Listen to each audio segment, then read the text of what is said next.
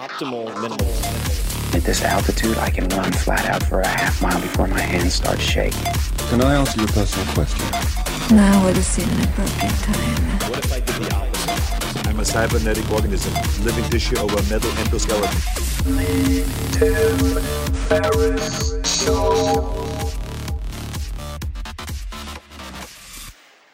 Hello, boys and girls, ladies and germs. This is Tim Ferriss. Welcome to another episode of The Tim Ferriss Show. This episode is a special episode. It is a live recording from an event hosted by the Edmund Hillary Fellowship. The Edmund Hillary Fellowship, otherwise known as EHF, began in 2016 as a pilot immigration program and has matured into a fellowship of more than 500 technologists, creatives, investors, entrepreneurs, educators, and systems designers, among many other things, committed to New Zealand as a base camp for global impact. From more than 50 different nationalities, including New Zealand, fellows span a range of high-value sectors such as media, education, clean tech, venture capital, and mental health initiatives and research, as we will hear in just a few moments. And that's just to name a few. EHF and its fellows aim to make a meaningful impact in New Zealand, Aotearoa, with projects that often have global applications. We talk a bit about that and certainly explore a lot more with today's guest. You can learn more about EHF at ehf.org.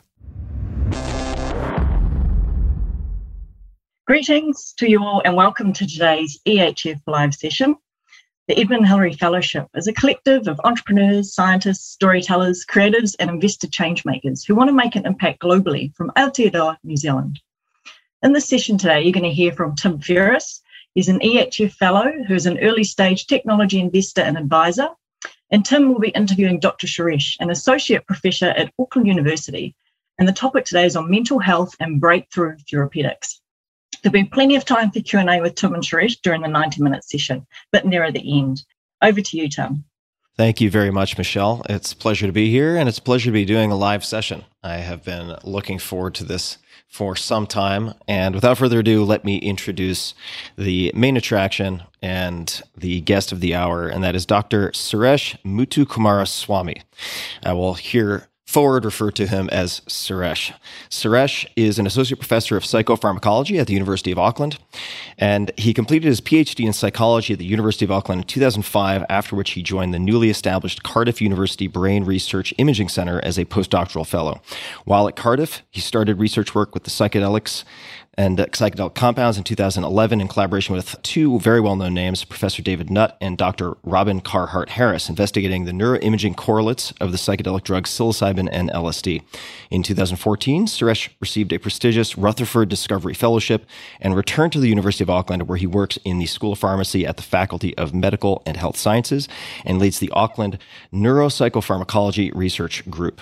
Suresh's main research interests are in understanding how therapies alter brain function and behavior, and in testing methodologies to measure these changes in both healthy individuals and patient groups, particularly in depressed patients. And of course, this session will have a focus on mental health, so we will delve into that.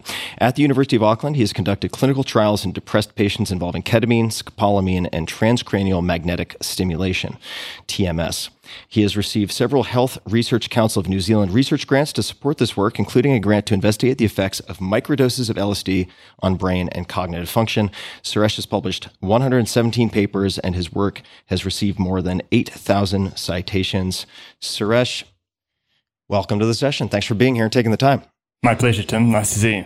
Hopefully I didn't butcher the name too badly, and I will start with trend lines and perhaps just an overview of where we sit currently. And perhaps you could just take some time to describe mental health and or addiction statistics, trend lines in New Zealand. That may be a meaningful place to start and serve as a canvas upon which we can discuss other things. So New Zealand has pretty good data on this because every year the Ministry of Health runs a survey called the New Zealand Health Survey, and they've asked for a long time about psychological distress and the amount of psychological distress that the adult population is experiencing. So in terms of trend lines, so this is conducted every year. So in 2011-12, when the survey was conducted, 4.6% of adults experienced psychological distress in the last month.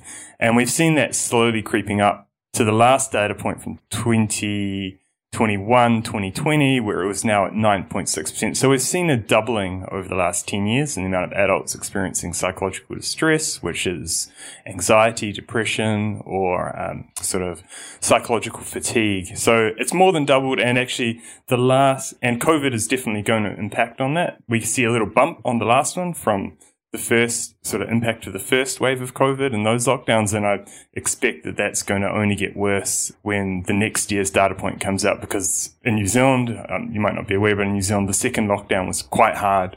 That just finished at the end of 2021. So that will definitely have impacted on people's mental well-being. So we'll expect that to go up. So it's not a good place we're in, but so it's not just COVID. It's been trending up for a long time, and it's not getting any better. And I would imagine, although I don't want to assume that the costs, right, and there are many different types of costs, but the healthcare costs of these upward trend lines with mental health issues, let's just call them depression, chronic anxiety, treatment-resistant depression, are, if anything like the United States, quite high in New Zealand as well, not to mention the personal costs. Let's talk about just a few compounds first. And actually, as way of background, could you mention just a few other classes of compounds that you've also done research with? Because I think it's important to note that you have done more than study what we would consider to be psychedelics. So perhaps you could just give a bit of context there. Yeah, so my background is in general psychopharmacology. So before studying psychedelics and concurrently to studying psychedelics, I've spent a lot of time studying anesthetics and GABAergic drugs. So GABAergic drugs tend to be kind of sedatives. So alcohol is a GABAergic drug, benzodiazepines, a lot of the anesthetics like propofol. So I've studied all those drugs at various times, various anti-epileptic drugs. So that kind of class of drugs. And then also we recently did a study of scopolamine, which is a muscarinic drug, and remifentanil we've looked at in the past. So I've done a lot of psychopharmacology studies that have nothing to do with psychedelics, although the psychedelic studies are the ones that probably I'm most well known for in the public discourse because they attract some interest, I suppose. They catch the attention. So we're going to talk about the contrast between, say, ketamine and traditional or classical psychedelics. But before we get there, because I am personally very curious, why did you decide to study scopolamine, and what did you find in terms of its effects on conditions, whether depression or otherwise? Because scopolamine, for those who don't know, is also naturally occurring in many plants that are considered psychoactive or hallucinogenic, some of which are considered quite risky. But how did you determine this as a subject of interest for research? We had been doing studies on the antidepressant effects of ketamine, and we'll talk about this later, but you see this rapid antidepressant effect. And so what we were interested in was, are there other compounds out there that might show a similar rapid antidepressant effects? And there was a series of studies that came out of the NIH intramural program. There was 2 or 3 intravenous scopolamine studies that appeared to show a similar sort of pattern of antidepressant effects. And scopolamine works very differently to ketamine or other antidepressants, being a muscarinic antagonist. So I thought, well, that's really interesting. If that works, then we can study that. And even though it's got a completely different kind of receptor binding mechanism, that we could investigate that and then potentially look at, in our study, we looked at antidepression, and then if we could then identify neurobiological markers that would go along with that, then we would sort of have a converging theory of maybe what causes rapid antidepressant responses. The downside, of course, is that we found no antidepressant response in that study. But, that's the data, right?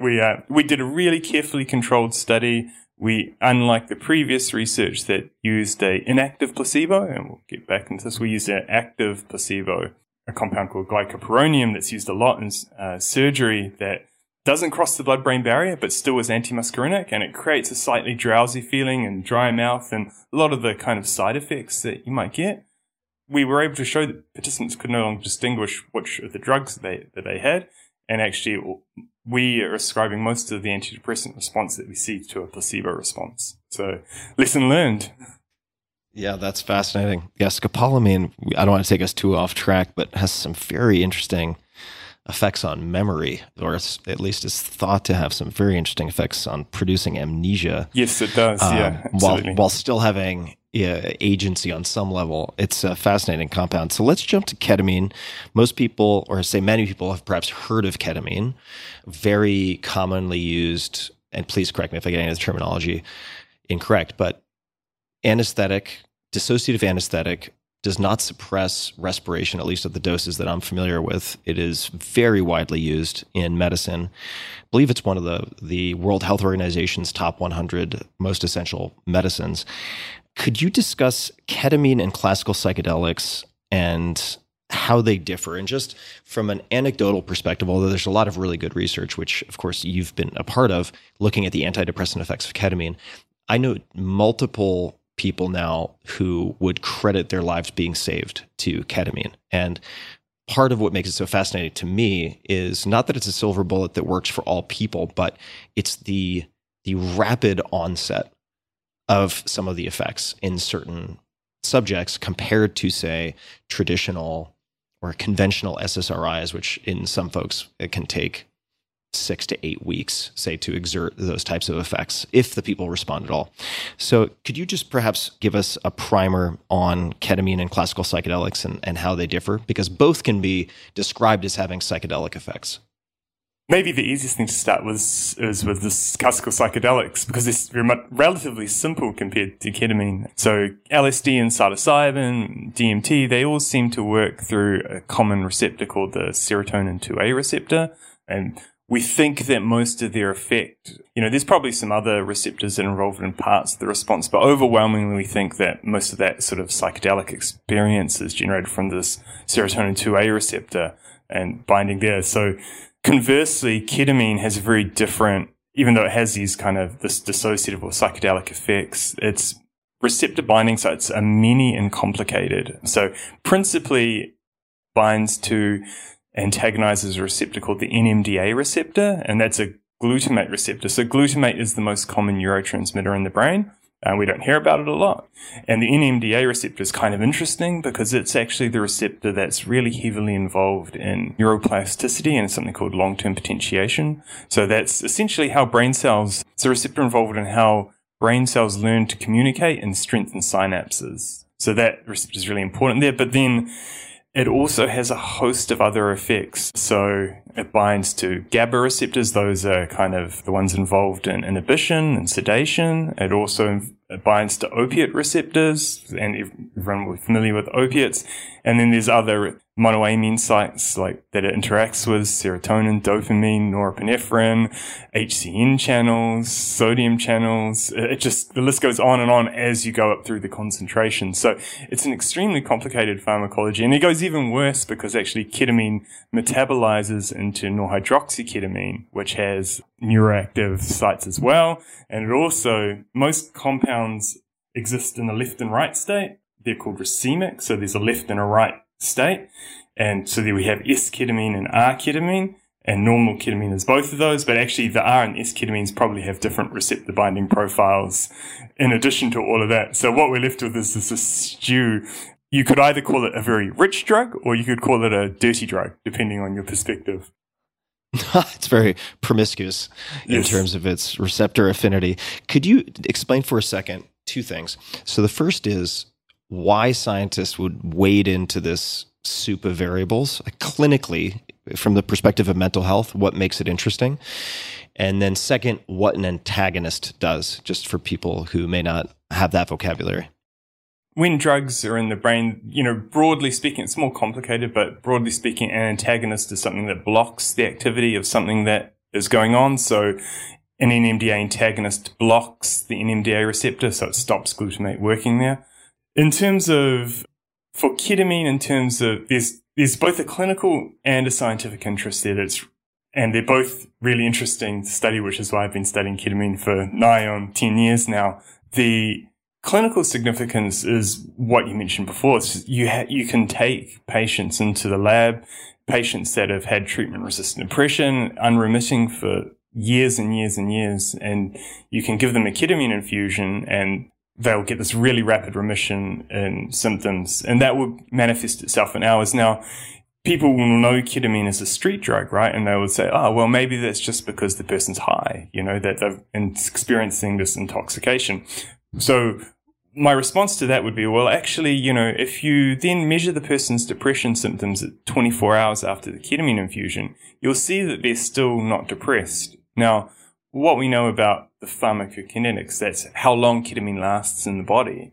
The half-life's about 4 hours for ketamine. So at the 24-hour time point, there's really no ketamine left in the body at all.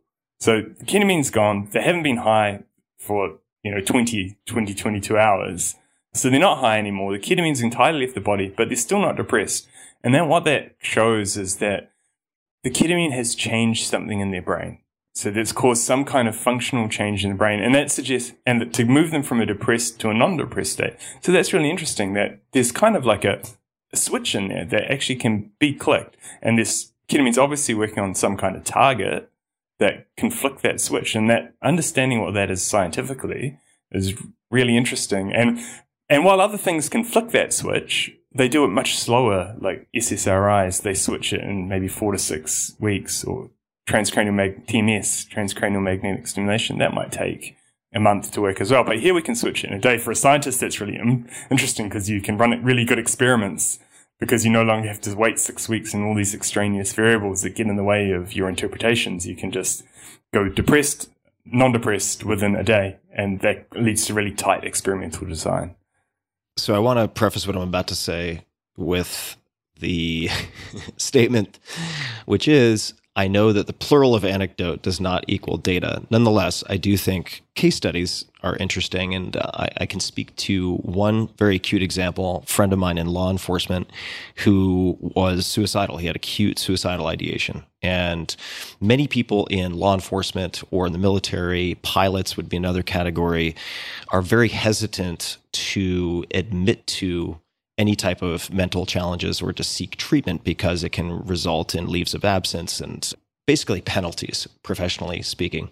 And ketamine did exert those rapid effects. And again, not to say that this should be the expectation for every patient, but there are people who I know who go in acutely suicidal and have come out literally saying, I don't know what I was so upset about. I don't know how I was so concerned about X, Y, or Z. And what I'd love to ask you next, just again to contrast the, say, classical psychedelics, and you mentioned a number of them, which are in the, say, tryptamine class. We probably won't get into the phenethylamines and mescaline and MDA and so on, which can be very different in some of their subjective effects. But if we're looking at, say, LSD, psilocybin, and then ketamine, if you look at the durability of some of the effects, say for antidepressant, what is your personal perspective on how they might differ in why they have durable effects? And I raise this because I was recently in a conversation with Roland Griffiths from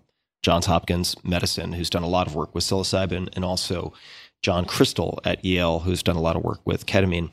And Roland's perspective was that he thinks a lot of the durability of antidepressant effects, 6 months, 12 months of follow-up, let's just say, have a lot to do with a change in content, meaning that people are actually able not just to suppress the symptoms of depression, but to address some of the kind of root narratives that are leading to depression. He was less sure about ketamine, and maybe there's sort of more of a mechanistic explanation like neurogenesis or increasing dendrite growth, where it's sort of fixing the machinery, so to speak, on some level. What are your perspectives? The background to this for people is that the antidepressant response that we see to a ketamine infusion, that will last, in our experiences, anywhere from a day or two to a couple of weeks to a month. Whereas the data for like psilocybin, that seems to indicate, like months, half a year, year-long antidepressant responses. But I think this kind of falls into the we don't know pile from a data perspective, because the models that have been used, the experiments that have been done between ketamine versus the classical psychedelics have been really different in terms of the therapeutic approaches tried. So when people have been doing these psilocybin-assisted therapies, they've been wrapping around an intense amount of psychotherapy, right? So and I think it's really important for people to understand when they think about, because, you just read these headlines, psilocybin improved depression. Well, actually, it's not just psilocybin. It's the fact that the person's gone into this psychotherapy regimen, with a therapist, and they've done hours of preparation for the experience.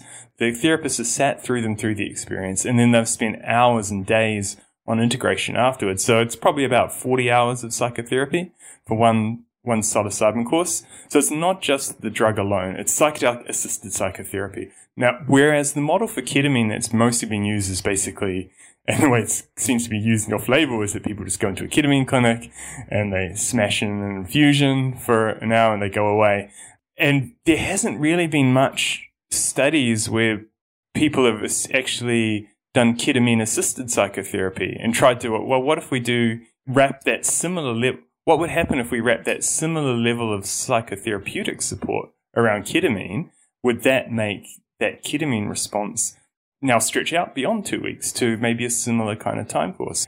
Because the people in the psilocybin world have come from that kind of more traditional psychedelic-assisted therapy world, and the people that have been studying ketamine have come from more of a kind of traditional psychiatry world. And so I'm not aware of any data that really has kind of tried to find the man in the middle, or strip back psilocybin to just psilocybin, which I think people would ethically struggle with trying to do that kind of experiment. Do you say that just because of the difficulties that can come up in navigating that experience? Yeah, because, these are, so something like psilocybin is very powerful in terms of psilocybin and DMT, LSD. These are very powerful psychological effects, and they can be destabilizing for people. So people need to be well prepared that they're going to experience very unusual, profound, potentially disturbing things. And to not provide that preparation might not be ethical, to strip it back to nothing like it's done for ketamine. Right. Then there's probably a middle point where it could be stripped down to sort of the minimal viable support on the front side, and then still provide the support on the post-session side. And this also highlights for me, the I don't know, that we are really in a very fertile, nascent period of psychedelic research. And even though studies were conducted much earlier, say in the 60s, they don't really meet our standards for study design that we would have today. And certainly with the imaging techniques that you have, fMRI and others that are now at hand, you can examine these tools with a set of lenses that you couldn't before. And it's really been astonishing to me to see how far very little money can go in this space compared to perhaps other areas like oncology or cardiology, for instance. Could you speak to how you pick your studies? For instance, the LSD microdosing study. Why did you choose to pursue that study?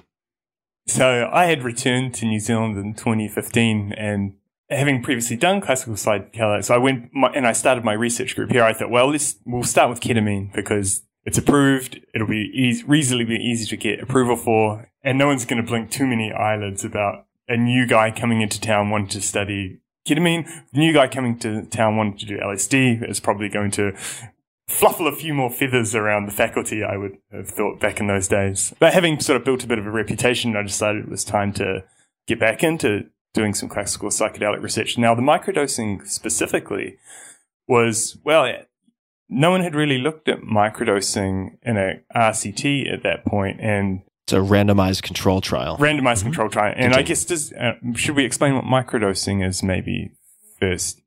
Why don't you explain what that is? And it also might segue into one of the design challenges, meaning placebo control. In psychedelics overall. So yes, please define microdosing. Yeah, so microdosing is when people take very low doses of psychedelics, about the 10th the dose of a big dose of when people are going to go tripping. So, people might trip on 100, 150 micrograms of LSD, but for microdose, they might take 10 micrograms, say. So about a 10th. And it causes, we don't really know exactly what it causes yet because we haven't studied it properly, but users report that they have improved mental well-being, concentration increases. So what they do is that they take these microdoses maybe every third day is the most common schedule. That's called This was popularized by James Fadiman, who wrote a book in 2011. And it's really taken off since then. You know, like before 2011, not many people were doing it, and there was really not much consciousness about it. But now we're seeing hundreds of thousands, probably, of people around the world now microdosing. You look at the size of the Reddit forum subscriptions just going up and up and up. So there's a huge amount of people out there microdosing these classical psychedelics every third day. Many are giving up their antidepressant medications to do this.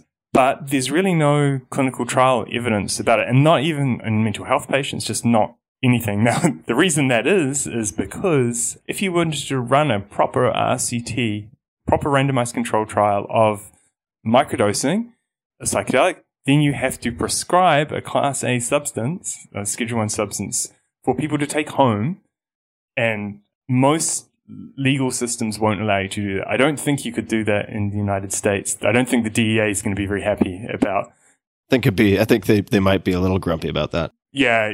And so there's not many jurisdictions where that could be done. So, however, there is one jurisdiction where it can be done legally, and that's little old New Zealand. So as you do every now and then, reading the Misuse of Drugs regulations from 1977 and the Misuse of Drugs Act that goes along with it, we kind of discovered this loophole. I don't know if you call it a loophole, where actually we're allowed to prescribe Class A substances. It's not ever really been done, but it's just sitting in the legislation saying that this is allowed to be done.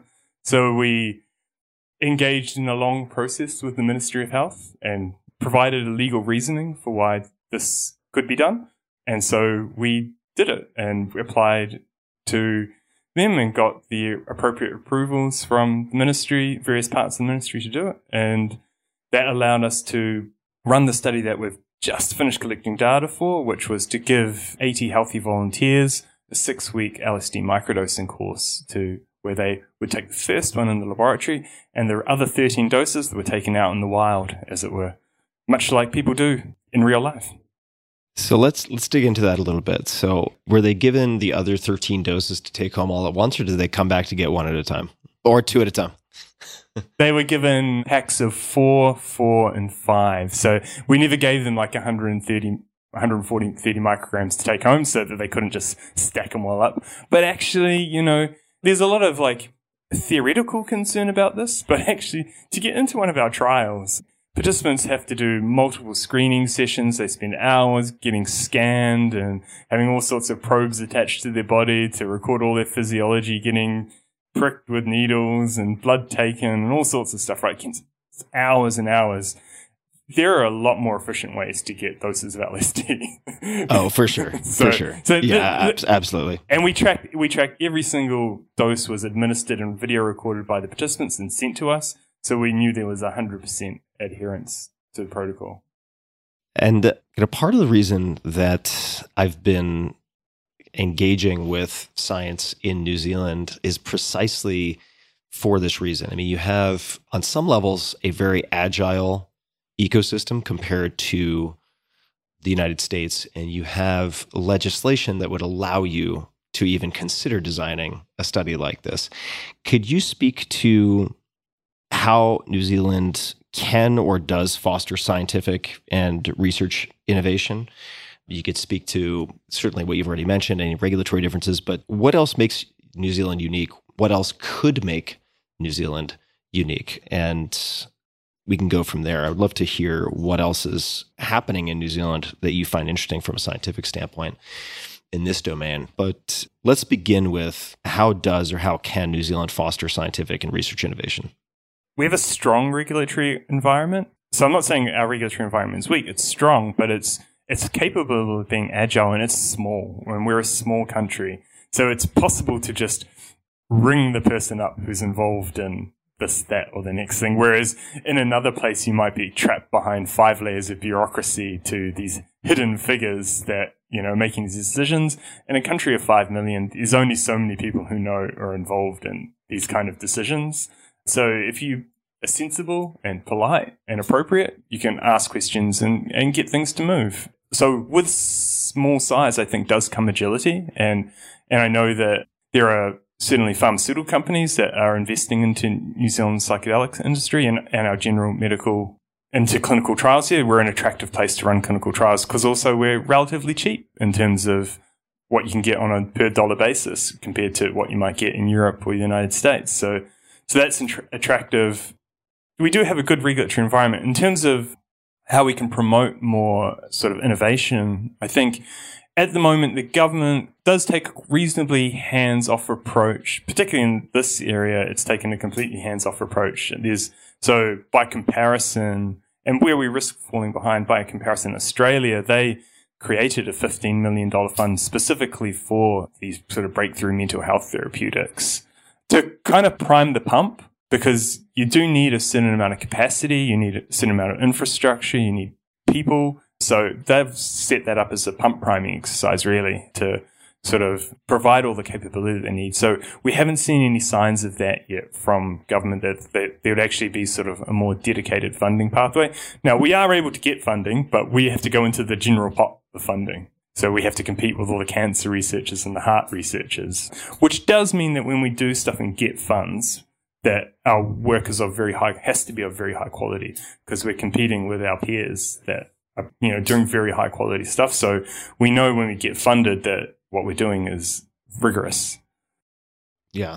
So good news is there are regulatory frameworks and federal funding for this type of work. Bad news, you don't have something like the NIMH, I think it's the National Institute on Mental Health in the United States, which might give grants specifically to this type of work. You have to compete against every researcher in any given medical field who is seeking funding. Yeah, that's right. And and there's actually some data on that. And actually what we've seen, and not just psychedelics, just mental health in general, has been underfunded in New Zealand for mental health research, let alone treatment services.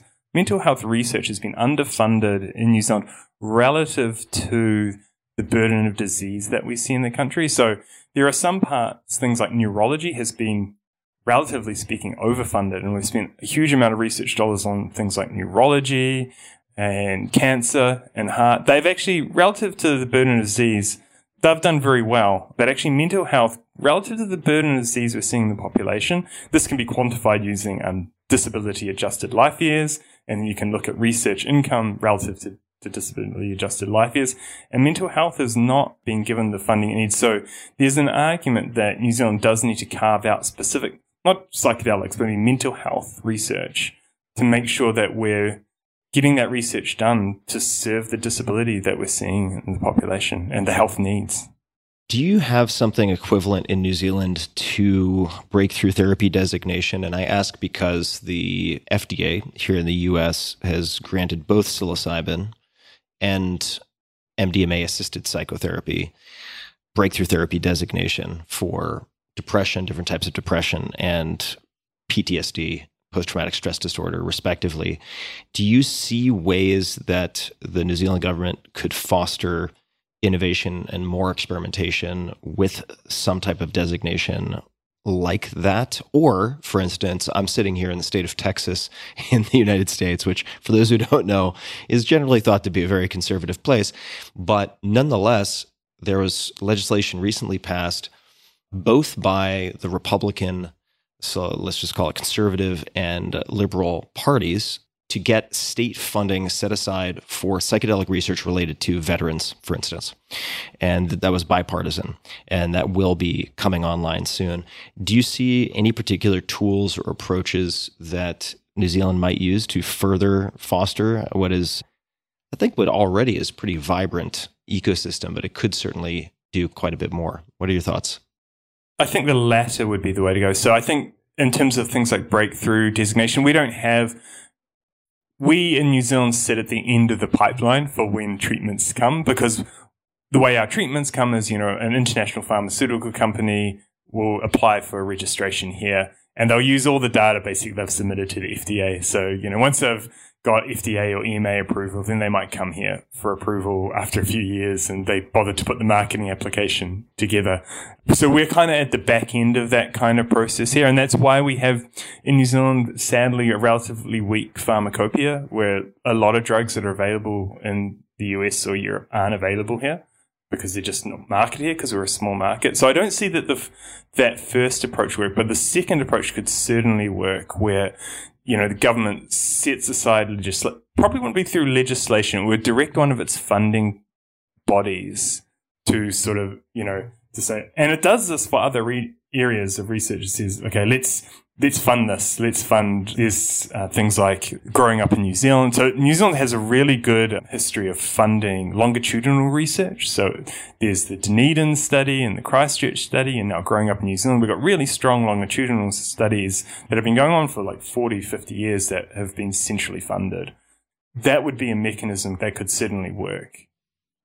Yeah, I'm very excited about New Zealand as the tip of the spear for studies along the lines of what you have done, you and your team have done with the LSD microdosing study, where you have the ability to pilot and innovate in a way that is simply not possible in some larger places like the United States. And on some level, similar to the way that large global brands, in some cases, even though you might be last in line or at the back of the line for certain types of, say, global drugs that are available elsewhere, you also have companies like, I want to say, Adidas and Nike and so on, who will actually do pilot studies and launches in New Zealand, because you have sort of all of the ingredients for English-speaking first world country with incredible research faculties. And I mean, in this particular application, where they're looking at commercial interest, but you can pilot and run experiments on a small or longitudinal basis that you can then apply elsewhere, which I think is incredible. So it's a huge gift that New Zealand also has to offer the world, in a sense. Who are other scientific inspirations inside of New Zealand? Are there other scientists who you think are doing particularly interesting work? Could be limited to psychedelics or adjacent compounds, or could be applied really anywhere else. Yeah, well, New Zealand has a rich biomedical tradition. So I work in a general medical faculty, so the people sitting next to me are doing, cancer research or, so we have a really amazing people doing work in a place in Auckland called the Liggins Institute, where they're doing work on preterm babies, and they do really amazing interventional work there. There's also really strong stroke research happening in New Zealand, looking at how stroke recovery research is doing really well in New Zealand. And down in Otago, I really like the group down there that are doing, in the more psychedelic space, they're doing, Paul Glue's been doing a huge amount of work with ketamine and then various ketamine analogs and different ketamine formulations that they've been working at. And so there's quite a rich group of research happening down at Otago as well. So I guess it's mostly centered around where the two medical schools are located in New Zealand, is where things are happening in the biomedical realm. What do you find interesting are there any particular ketamine analogs that you find interesting? And maybe you could just define what that means for a minute. And I also wanted just to refer to something you mentioned earlier. You were talking about the metabolites of ketamine being bioactive or psychoactive themselves. Just for those who have a general interest in psychedelics, this is true for a lot of compounds. I mean, it's true for ibogaine and noribogaine and so on, which certainly makes them more interesting to study.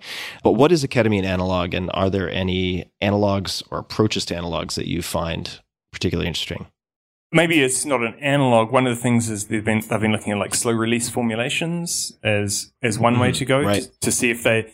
And this comes back to that thorny issue about with ketamine, like how important is actually having this psychedelic experience. But if you could slow down the absorption of ketamine, so it's not such a hit, but came in slower. So there's really interesting work happening with slow release formulations. There's a New Zealand company who have been looking at that. That is Douglas Pharmaceuticals have been looking at this kind of slow release ketamine. That's quite interesting.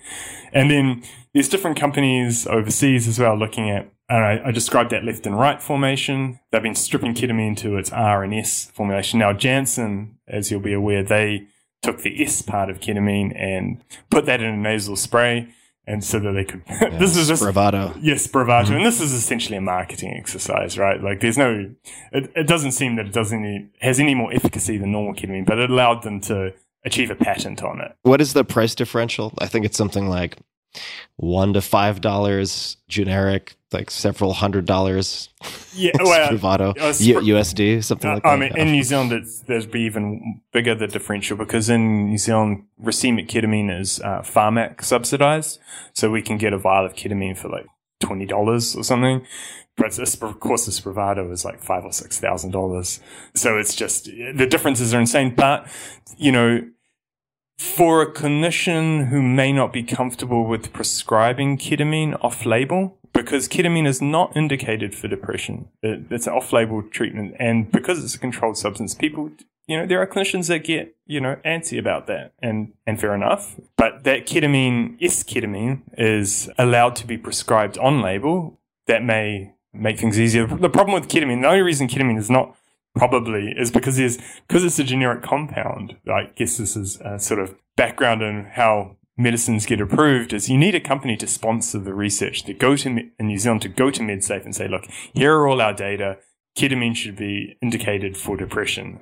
But no company is going to do that for ketamine because it's just too expensive, and basically any generic competitor can just come in, make more ketamine and sell it instead. So there's no return on investment to be had there. With intellectual property. Yeah. Let's talk for a second, if you wouldn't mind expanding on Paul Glue and his work a bit, because I think some of it may give indications for other approaches that can be taken by researchers to do this type of work. Would you mind just elaborating a bit on what type of work he's doing? Yeah, so he's been doing a slow release work. The other thing he's been looking at is other internalizing disorders. So he's done a lot of work looking at ketamine and anxiety disorder. And he's starting to build up quite a good evidence base that ketamine might not just have efficacy in depression, but in a range of sort of ruminant internalizing disorders. So I think he's done anxiety and social anxiety. So ketamine seems to have therapeutic effects beyond just the category of depression. And these are all there's less data on these at the moment. So you would be even more reluctant to prescribe off-label for those things where there's a smaller evidence base. But there is an emerging evidence base that other things, and Paul's definitely been contributing to that. And I wanted to also, for people who may not have familiarity with the odd medley of indications that psychedelics can be used for, first of all, I would recommend to those who haven't read it, How to Change Your Mind by Michael Pollan gives a pretty good overview. You know, some of it would be contested, like the importance of the default mode network and the downregulation of such in some of these experiences. But it would appear, and certainly that I think a lot of data would support this, but the case studies themselves also would, that the, let's just say, DSM described in our parlance over here, at least. I'm not sure if you guys have an equivalent of a DSM, but we use the DSM for insurance. Yeah. For insurance reimbursement purposes, you need an indication and a code, right? So you could have anorexia nervosa, you could have obsessive compulsive disorder, or whatever the latest rephrase of that is, alcohol use disorder, right? Otherwise known as alcoholism, et cetera, et cetera.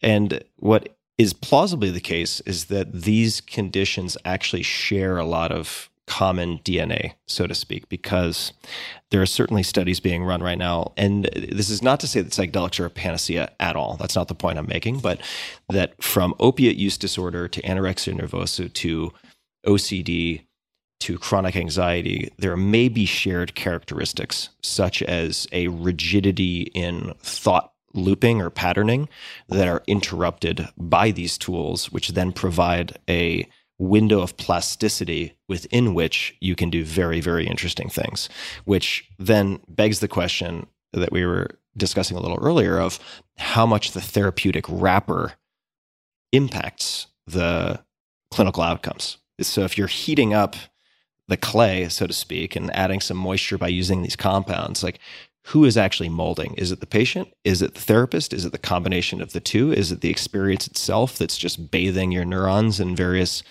chemicals that produce dendrite growth? Part of why this whole field is so exciting to me is because there's still so many open questions, the answers to which have just supremely, potentially important ramifications. Are there any particular studies that you would like to do or see done in the near future, in the next few years?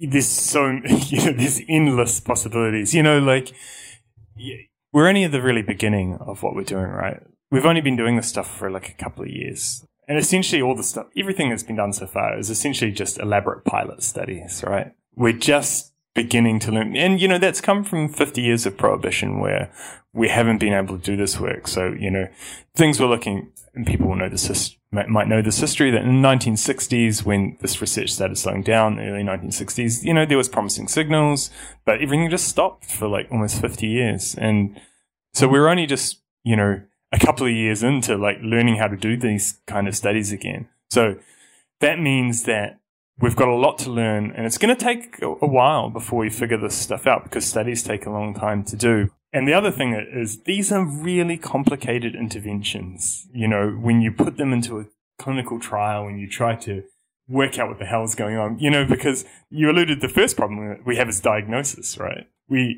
Unlike for mental health, the really thing to be aware of is unlike cardiology or cancer, right? We can't just like stick someone, get an echocardiogram done and realize they've got some kind of thing going wrong with their heart, some regurgitation or valve thing, or whatever it is, or we can't measure a tumor size and know, this is it. So the physician is based entirely basically putting aside some organic issues. The diagnosis is basically just subjective reports of symptoms. And the diagnostic categories are completely woolly, and we don't understand the biology of what's going on in terms of the diagnosis. And then we have the problem that we give this intervention that we have only a partial knowledge of what it's actually doing in the body, and then actually how we actually measure the clinical response is also kind of woolly because we have to use these kind of subjective scales, like, how are you feeling? I'm feeling better. Okay, you're feeling better. So, and we don't, which if you're measuring like, tumor size in a petri dish, that's, or tumor growth. So we have a long way to go to harden up the science. But to answer your question more specifically, the interventions themselves are really complicated. We have this strong drug intervention with these therapeutic wraparounds, and we have to start to systematically deconstruct what's going on there and start to manipulate some of those factors as variables. So like, how much wraparound therapy do you need? The question that's never really been asked is, well, what type of therapy do you provide? Or is all therapy the same? Or is it just actually like talking to somebody? What is the actual requirements there to get? Because you will have no shortage of case reports, like you said, of people that just took psilocybin by themselves and said, I started feeling better, and with no like thing. I'm not saying anyone should do that, by the way, but just people report that. Of course, at the same time, people report taking psilocybin and having a terrible experience and with terrible psychological shock involved afterwards. So we do have to start to deconstruct what's actually going on in the intervention. So these are long, complicated experiments that require a lot of people, a lot of manpower, and each intervention is really complicated. So each data point is like gold dust to collect. Yeah, absolutely. So I want to add just a little bit of commentary for people who don't have the history. So you mentioned the prohibition, meaning the banning of common use of these substances for 50 plus years. And I would say, at least when we look at the case in the United States, that it was mostly, if not entirely, for political reasons, as opposed to scientific reasons. And one can really learn quite a lot about the history, including Nixon and other colorful characters like Leary and so on and so forth. But the punishment didn't really fit the crime in the sense, and that's my perspective, that if you look at the, say, LD50, so the dose at which 50% of a given subset of the population would be expected to die of overdose for these compounds, you have incredibly high, if not unknown, ceilings for a lot of them. Right? I mean, they're physiologically very innocuous compared to even something like acetaminophen, for instance, where at least in the US, I don't know about New Zealand, but the rate of ER admission, emergency room admissions for acetaminophen is through the roof. It's got to be top 10. That is not to say that there are not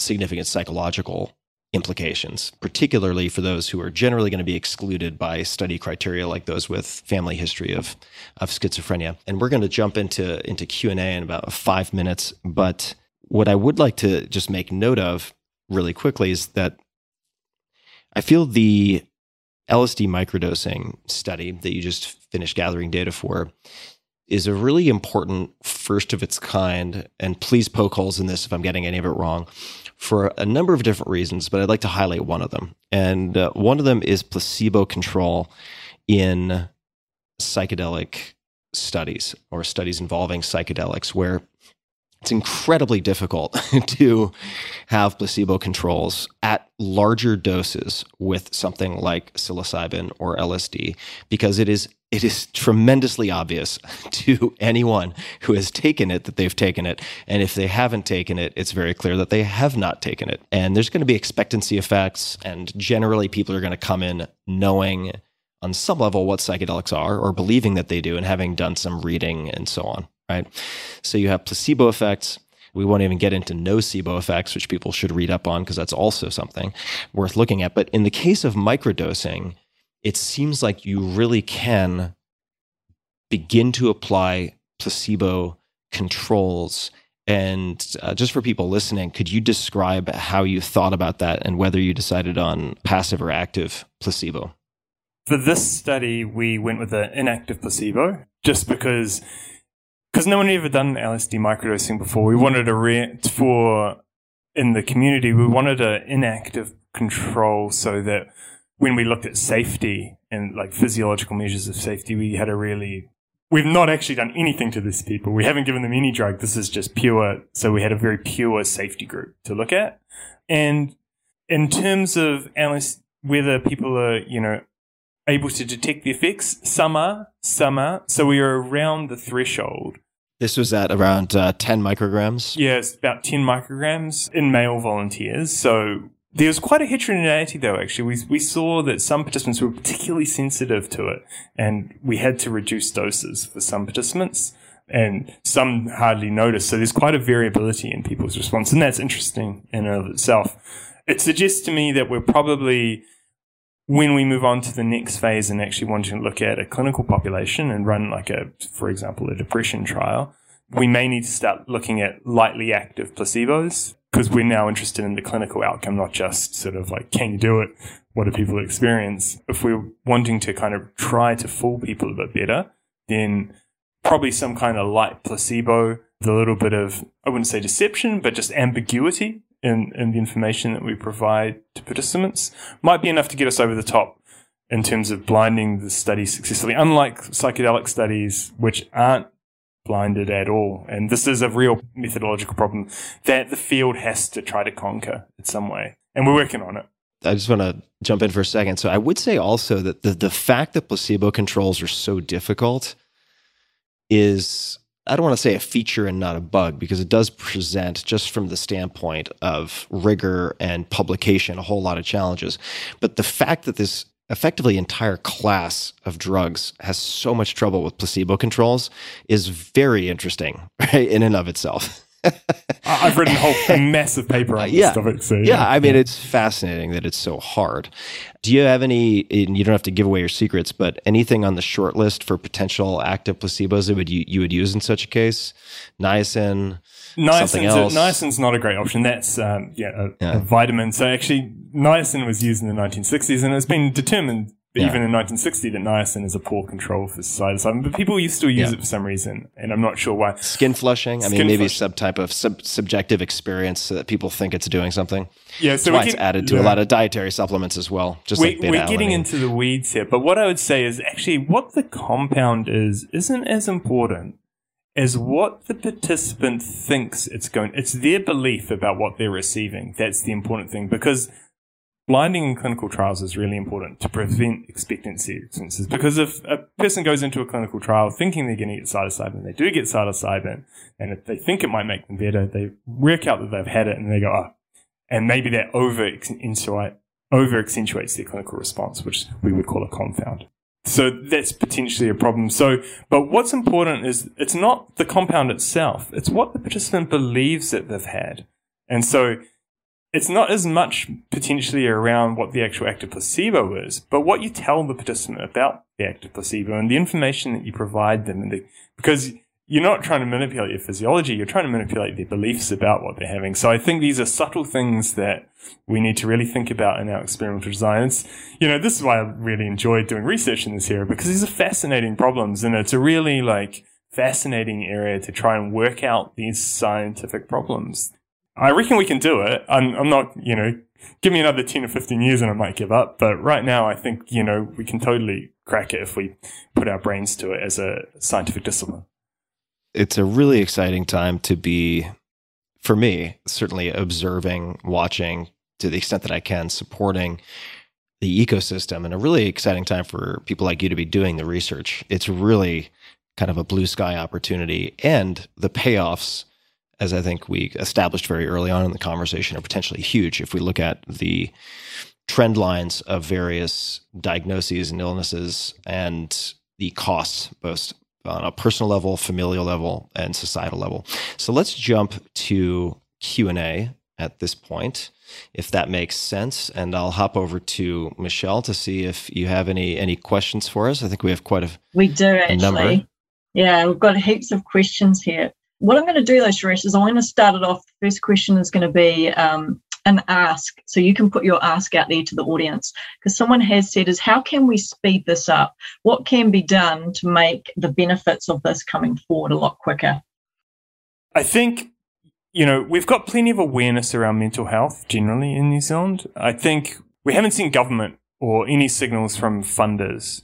And I think that's where we haven't really seen any kind of movement. So that's where pressure can potentially be applied. There's not much in the way of foundational advocacy for this kind of stuff in New Zealand, or there's not a huge amount of push to make government do anything about it. So I think it's probably where things can be accelerated, is by trying to get government to start paying attention, and for them to take the attitude that we can be at the forefront in New Zealand. We can be at the forefront of this, and we already are. We're way batting above in terms of us being this tiny little country at this back end of the world.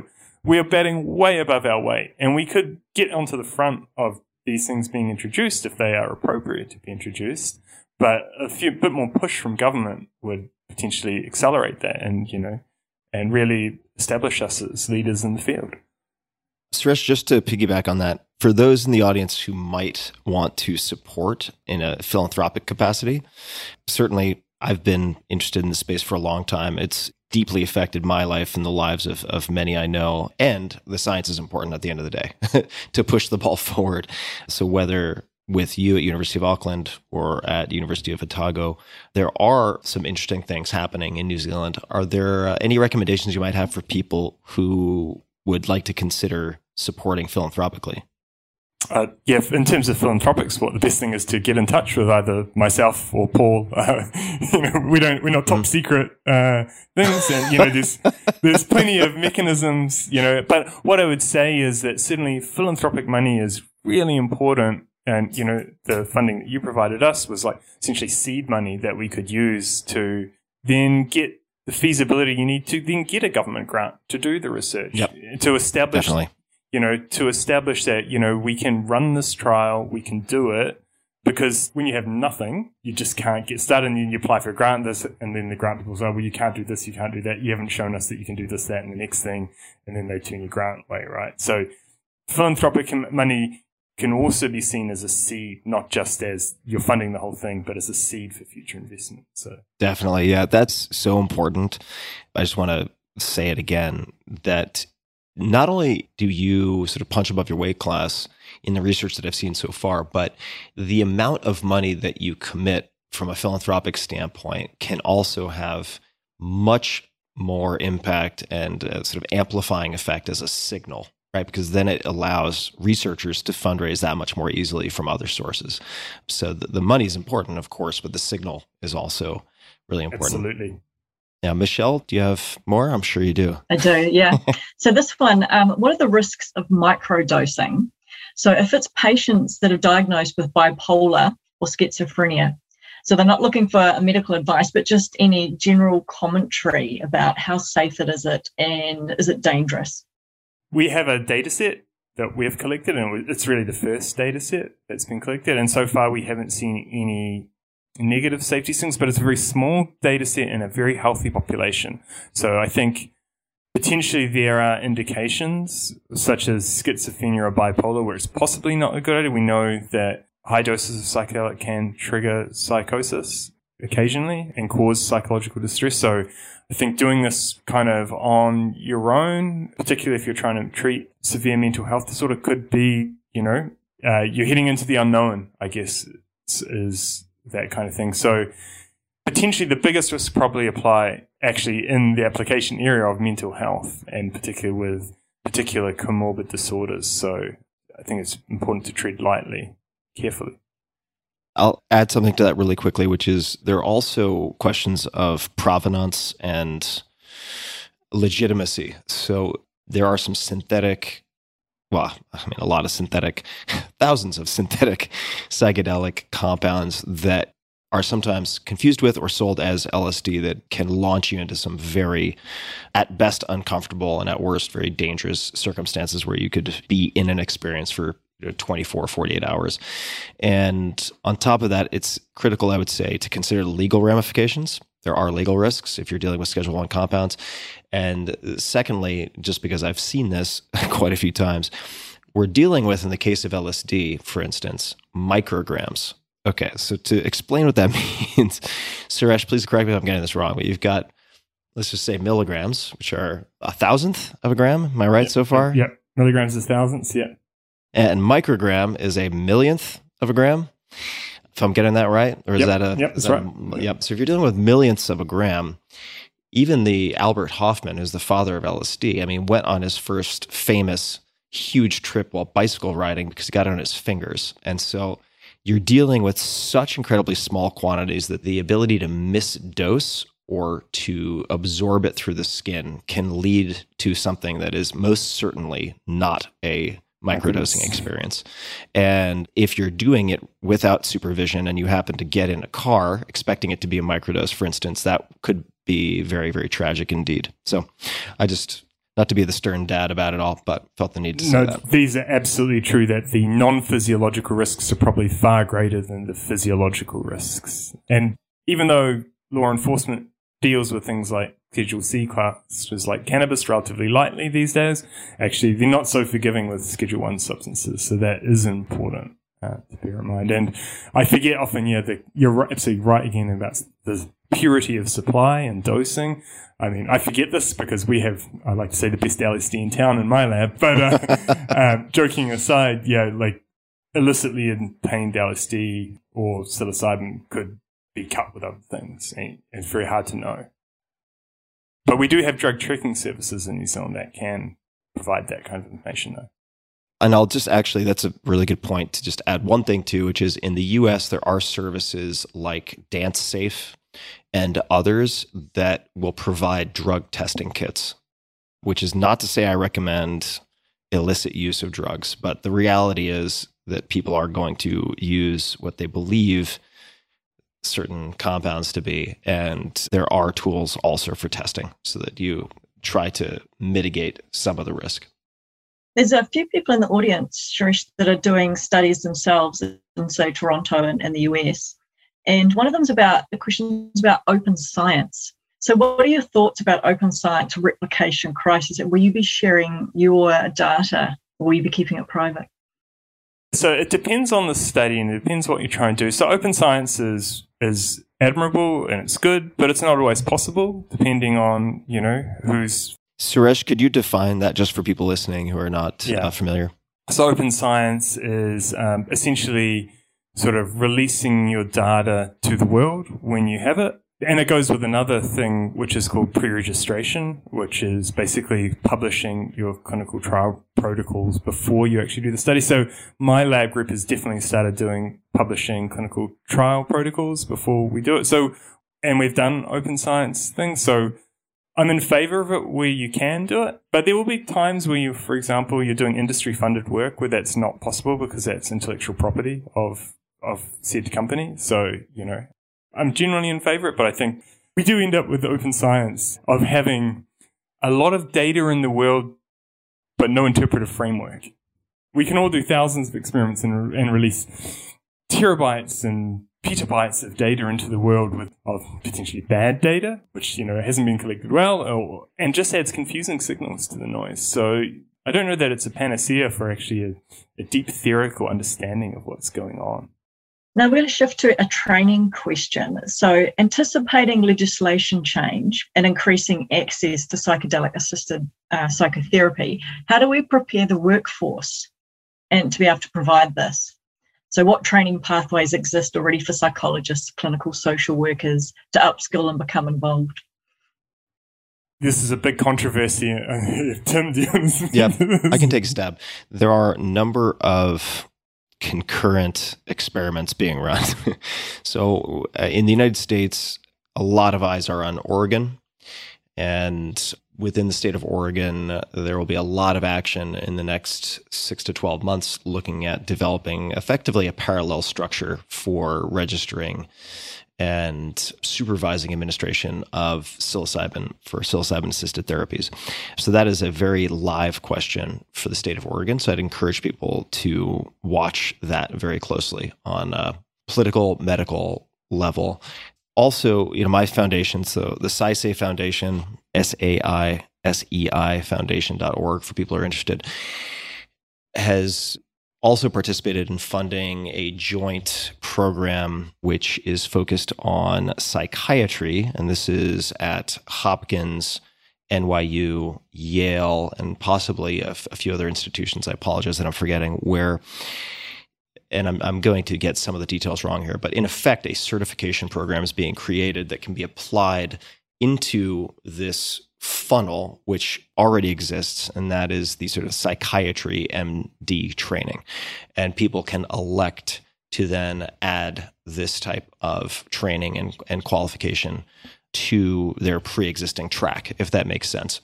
Which is not to say that this should be limited to being administered by MDs or MD PhDs. I don't think that will come close to addressing the demand and need, more importantly, the need. Forgetting about healthy normals, which is a whole separate conversation. Let's just talk about people with actual sort of clinical diagnoses. I do expect that there will be similar experimentation with nursing schools. I hope there will be also experimentation within accredited social work programs for allowing social workers.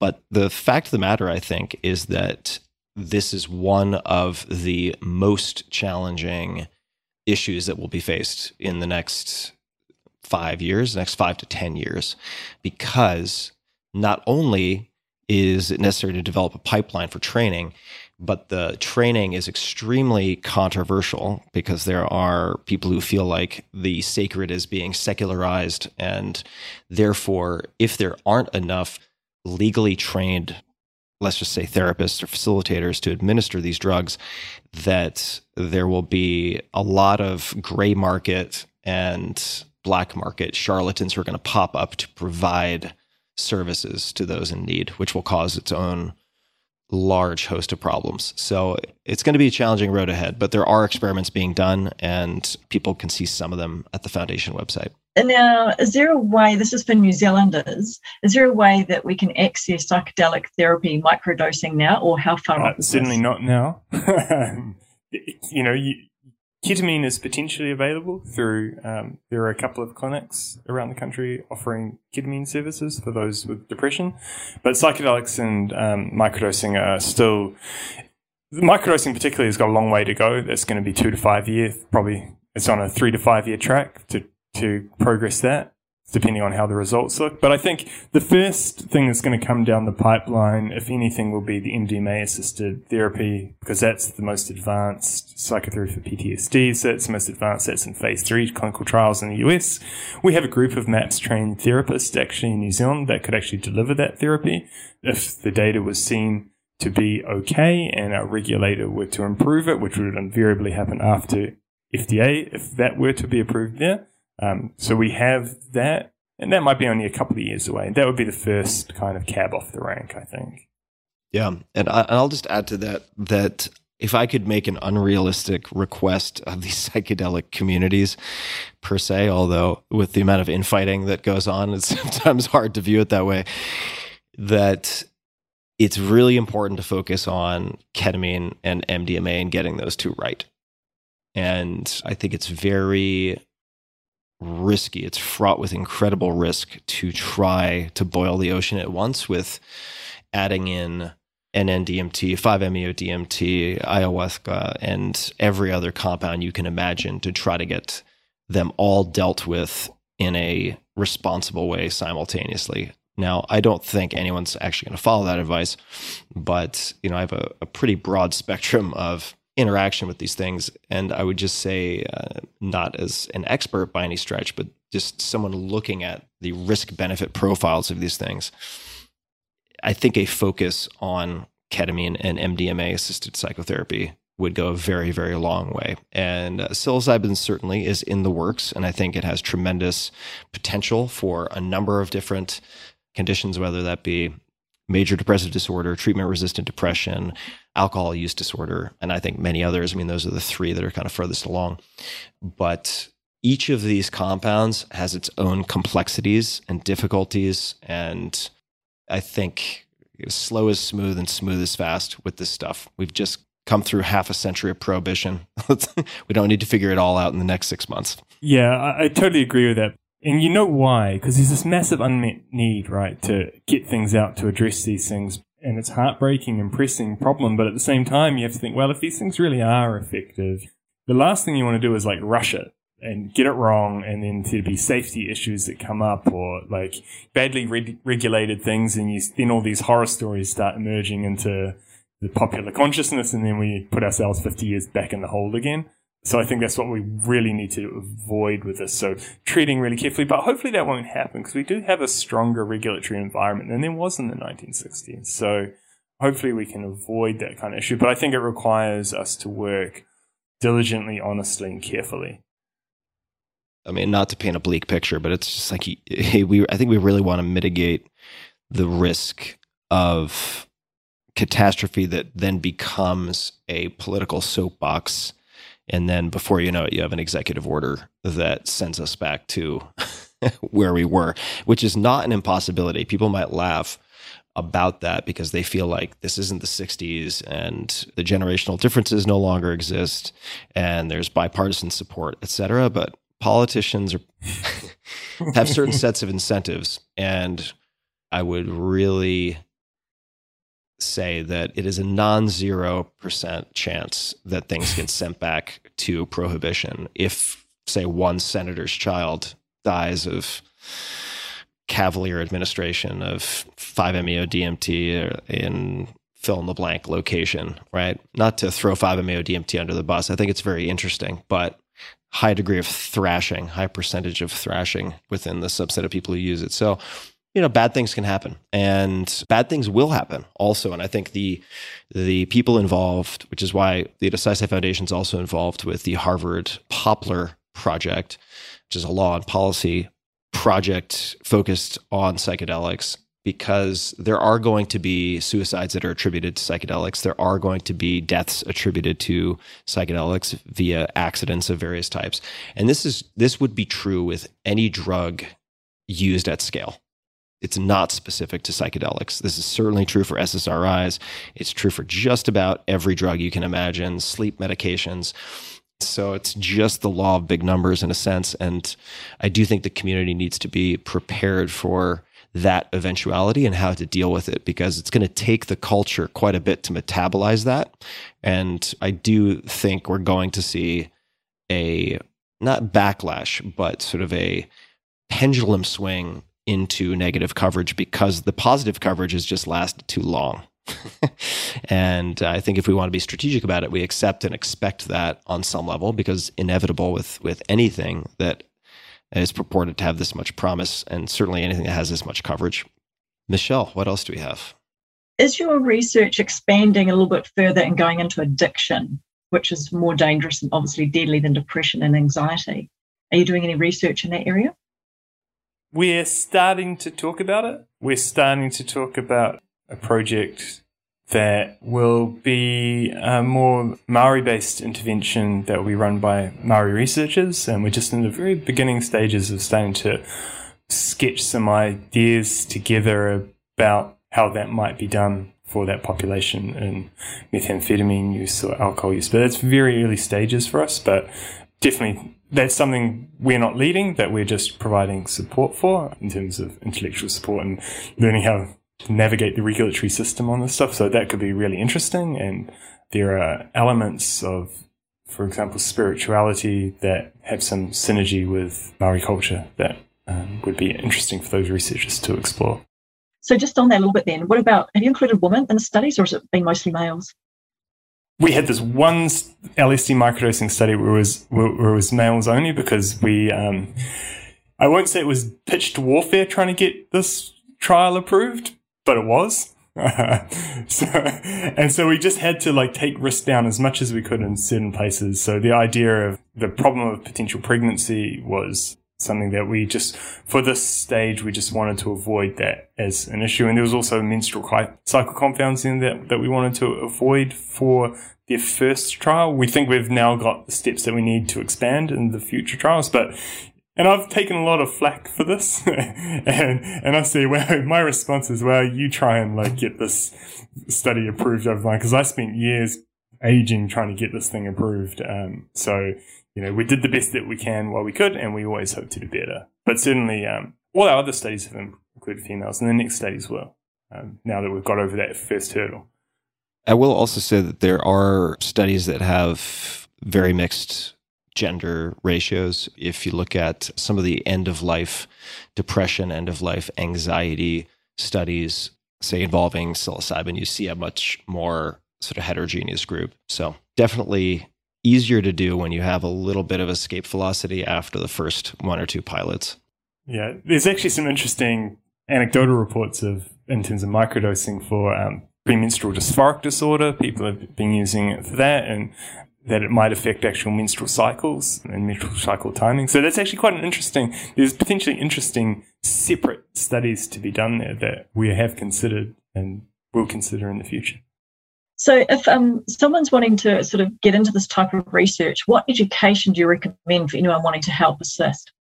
Oh, so I get this all the time from undergraduate students. I'd say, the best option is just go be a medical doctor, because then you can you learn. But a university degree, I'm just promoting the University of Auckland because it's my employer who pays the bills. But for young people getting a science degree or a health sciences degree, medicine, psychologies, those are, I think that's where the forefront of things will be, and will be in either in New Zealand, it's going to be basically psychiatrists and psychologists that are going to run this. I suspect that will be where things fall. So if you wanted to get into being able to prescribe or be involved in this kind of therapy, I think psychology and psychiatry and general medicine are the places to study, so all the things to do. And then there's also scientific degrees you can do, like medical sciences.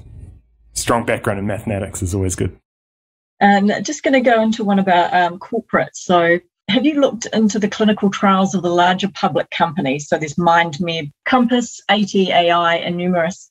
And do you feel there are any red flags in how these current corporations are going about improving their respective drugs? So that's like LSD, MDMA. Yes, and I should say as a disclosure that I consult for some these companies as a disclosure, and actually collaborating with one of them. So my observations is that the people that these companies are employing are really seem to be really experienced pharmaceutical people who have a lot of industry experience in pharmaceuticals, and they seem to do quite a rigorous job. There's obviously going to be tensions there for those companies in terms of wanting to get things through reasonably speedily, because they've only got so much capital, and the pathway is long and expensive, and the intellectual property that they need to gain because of, these are generic medicines is going to be an issue. But there's red flags in every areas of pharmaceutical development. Are there any more red flags in this area than there are in other parts of the pharmaceutical industry? Probably no more, no less, But I'm comfortable with the grey. I'll hop in with just a few things. So I would say on the clinical the study side, I think pre-registration is very important. But as you mentioned, Suresh, that doesn't apply uniquely here, but it does apply here. So pre-registration, publishing your protocol ahead of time so that you can't sort of torture the data or move the goalposts and declare victory when in fact it was not a victory, I think is incredibly important. And then I recommend people take a look at, there's a journalist named Shayla Love who's done a fair amount of writing about the intellectual property battles that are ongoing in the space. And there certainly are, I believe, non-obvious innovations that should be granted patents, because that is how one in a market-based economy sort of raises funds and builds companies and justifies the R&D expense. There are also obvious, relatively unhelpful non-improvements that people sometimes get patents for, which are obstructionist in nature and that actually gum up the works and cause problems in the ecosystem overall, especially if they use said patents to try to lock up manufacturing processes to dominate a given molecule that has existed for decades, if not, millennia in some cases. So I do think the IP side of things is very important to keep an eye on. And an organization that might be worth checking out is Freedom to Operate, which was created by Carrie Turnbull.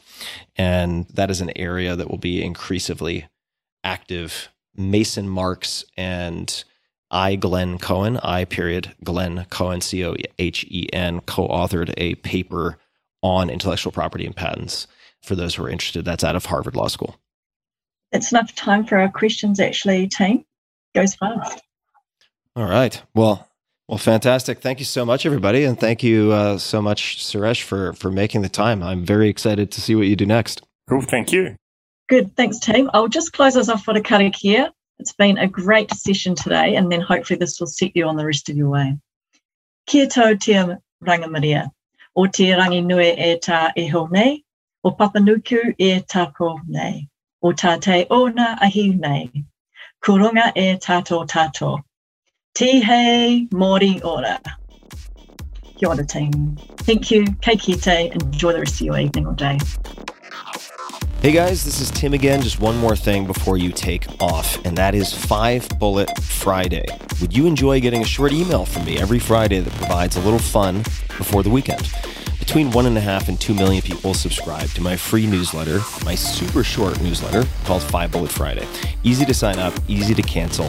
It is basically a half page that I send out every Friday to share the coolest things I've found or discovered or have started exploring over that week. It's kind of like my diary of cool things. It often includes articles I'm reading, books I'm reading, albums perhaps, gadgets, gizmos, all sorts of tech tricks and so on that get sent to me by my friends, including a lot of podcast guests. And these strange esoteric things end up in my field, and then I test them, and then I share them with you.